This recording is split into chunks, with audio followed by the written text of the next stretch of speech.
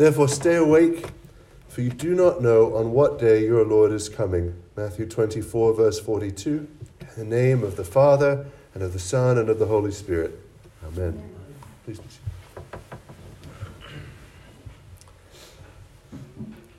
Heavenly Father, these are teachings full of unknowns and mystery in your word. I pray that you would bless and anoint my words to be accurate and truthful and useful to your dear people gathered here this morning.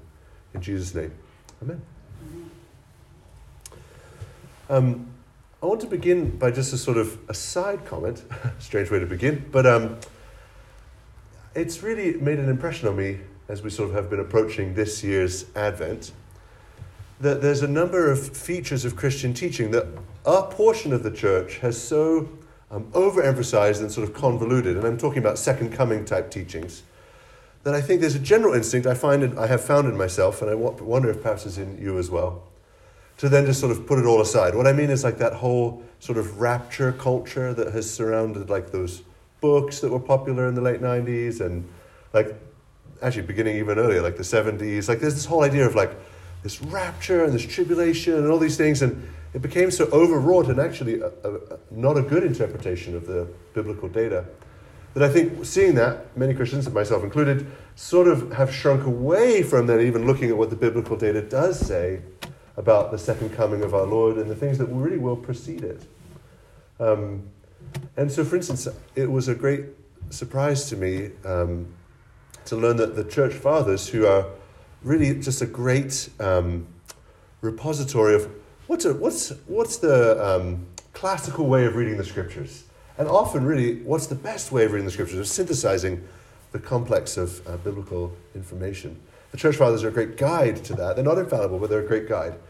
And every one of them speaks about, interprets the Jesus' teachings about his second coming and the things that are going to come before along these lines, that there will definitely be the return of literal Elijah, who never paid the debt of death, right? He was swept up into heaven.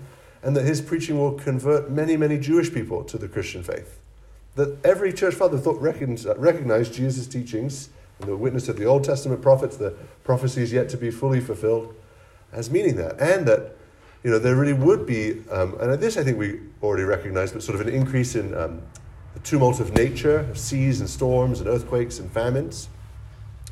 But also that there would be literal strange signs, that the sun and moon darkening. How does that happen in terms of how would an astronomer describe what the effect? I don't know. But they all understood these things to be very literal. And then that it will be on a very definite day, that this isn't just some sort of thing that we can spiritualize, that on some day, we don't know, Jesus tells us so many times, no one knows the day or the hour, but it is a definite day and hour, right? At a definite time, like if we had the foreknowledge, we could mark it on a calendar. It's going to be on this day.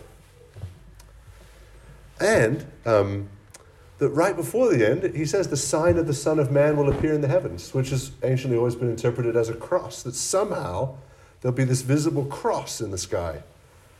So because of these things which the Lord said are going to be precursors to his coming again to judge the earth once and for all,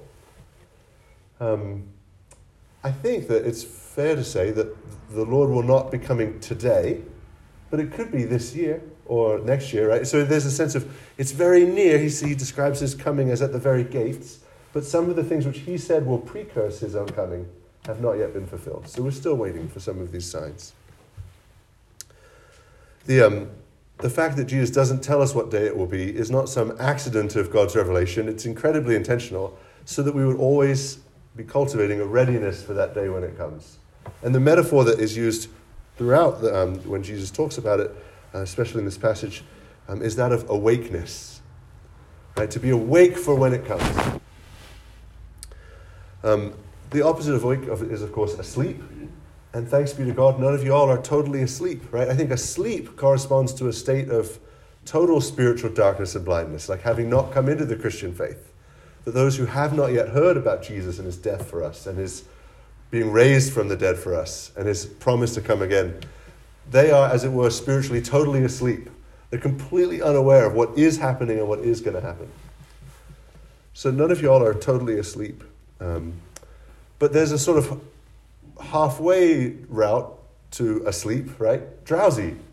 And I think that's the thing that the scriptures would have us perk up to this morning. Actually, we were driving last night on I-65, and there's those wonderfully personal signs, sort of maybe like 30, 40 minutes north of Montgomery, that it's like, are you feeling drowsy? You're like, well, I am. I've never seen such personal road signs. I forget the exact phrasing, but something, are you feeling drowsy? Consider taking a small break or something.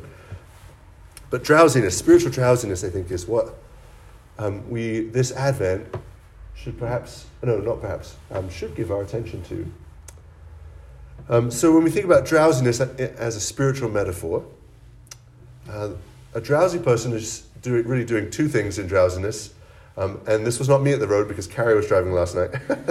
And she's a much better driver than me. It's not paying attention, right? And not responding. That's the symptoms of drowsiness. So mapping that on spiritually. Not paying attention, spiritual drowsiness means not paying attention to your own actions.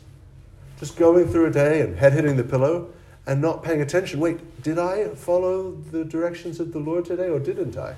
Right? Just completely being, having your day be unknown to yourself. I think it also means not paying attention to the promptings of the Spirit. That in a sort of, and for me the great temptation is haste and a sort of inner mental busyness. But it could also be distraction. It could be a sort of glut of entertainment. All number of things could lead us to have so much volume kind of in our mental ear that we're not able to hear the Holy Spirit's suggestions of, oh, you should text that person. Oh, you should hold your tongue and not say that unkind word. Right? Those promptings, the Holy Spirit to guide us into the life of Christ. Also not paying attention to His word.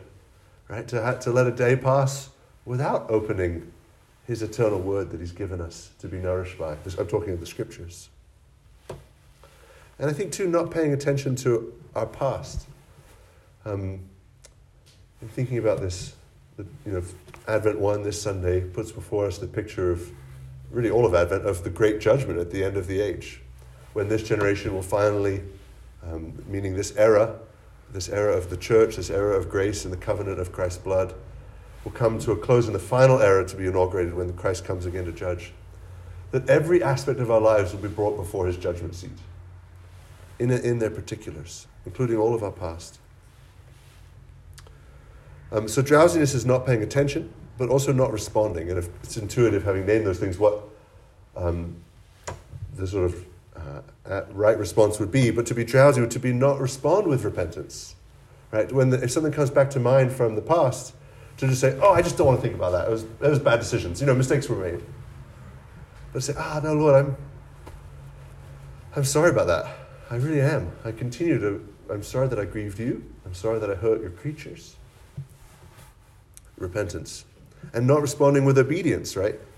Think of the driving drowsy, right? It's to not respond with, oh no, there's the edge of the road, but to correct towards obeying Christ and His commands. So the opposite of drowsiness, being sort of full awakeness, you can kind of intuit the painting of this in the positive, but to think spiritual awakeness, I think, means sort of having a very acute sense that everything that we've ever thought, said, or done will be called to account on Judgment Day. So it's not the judgment of God. It says over and over again in the scriptures, we'll give account for everything that has been, every work that has been done. Every word, it says in Matthew 12, every thought. So Advent brings to mind the fact that while we live in the knowledge of the mercy of God as shown to us in Jesus Christ, there is a parallel truth that Judgment Day is still awful, full of awe, and we're still waiting the judge's final judgment over our lives after having brought every particular of our lives. Revelation uses the image of a book being read, of every thought, every word, every deed brought before God. And to think about, I think spiritual awakeness is the sharpening of the sense of what will that be like to have our entire life laid bare before the eyes of Almighty God, who is so holy and so pure, and we who are presenting our lives full of impurity and unholiness, and pleading for his mercy and asking for his merciful judgment. I think one of the marks of the saints as I read their biographies and their writings is that sense through the course of a Christian life only dials up. That it never is the case of like, well, now that I've been a Christian 20 years, now I'm pretty chill about Judgment Day. No, Judgment Day increases the sense of how much it looms large over our own daily life. And therefore how that augments our own carriage of our life through the day. That we don't just fly through the day and head on the pillow and it's done. But think, oh, I'm going to be giving to God account for this hour, for this conversation, for this relationship. All will be called to account. So what we see is that I think one of the things I think as we kind of go through each church year cycle, which begins every year, right, as with Advent kind of kicks us off. Thinking about this relationship between Advent and Lent, and it kind of ripens each year. One of the things that's really dawned on me this year is that Lent is all about just full-bore repentance. Advent is about one of the things that's a precondition to repentance, which is awakeness. To know what things are in your life and in your day and in your past that you need to repent for. That if we cultivate habits of awakeness, spiritual awakeness, we then, by the grace of God's Holy Spirit within us, will then cultivate habits of repentance towards the Lord. Do you see how those things relate together? Awakeness, repentance, Advent, Lent. So, as with every Christian season, which has a sort of like these layers of like cultural accoutrement, I would encourage you to ask God for an increase of spiritual awakeness this Advent. The Advent's not just about candles and chocolates behind little cardboard doors. As fun as those things are, I'm not against them. I like them. But the real goal is awakeness. And so to that end, I've forgotten until this Advent. Remember last year when the scripture said, stand up because your judgment is drawing near? And I suggested as like a sort of Advent reminder practice to try and practice like standing up straight and to have that sort of physical gesture remind you of the Lord's coming. Do you remember that at all? Oh, good. I see some nods. So what I want to encourage you towards this Advent, in Lent we have these sort of classical standards of fasting. Advent is, it has this relationship to Lent. It's preparatory to Christmas the way Lent is preparatory to Easter. But it's not the same in terms of fasting, although if you'd like to, of course, every Christian is free to fast. But what I want to practice this Advent, and I invite you to kind of join me in it, is to build in practices of physical awakeness to sort of help teach spiritual awakeness. And the ancient word for this was vigil. Right? The word vigil means awake. And so this could be done late at night, like maybe sort of just before bed, like extending your bedtime hour just by an additional 10 or 15 minutes. It could be in the middle of the night, if you're one of those who kind of wakes up in the middle of the night each night to get up for 10 minutes. Or it could be ahead of the morning, in the sort of pre-dawn, 10 or 15 minutes. But to take an additional window of awakeness and make a prayer vigil of it. And to use, as always, the great tool for vigil is the Psalms. Just don't worry about which one. Any psalm. All of the Psalms have their final fulfillment in the second coming of Christ. But in that 10 minutes or 15 minutes, to set the remembrance of Christ's coming again from heaven to judge the earth as the thing to think about, to use the Psalms as a way of sort of focusing your mind and your heart on that forthcoming reality, and to pray for the gift of deeper awakeness to our own spiritual state. So that's something I'm going to try and practice this Advent. I invite you to join in with it. I'm going to sort of email out this week a couple other like prayer resources that you could use in that time. A few prayers I found along the way, which some saints of old had written to be prayed in the middle of the night, in the sort of moment of wakefulness, the remembrance of the second coming. And I invite you to use that. But it's not about like doing all the same fixed thing. The point is awareness of Christ's coming, awakeness to our real spiritual state. May God give us the increase of these things. Amen.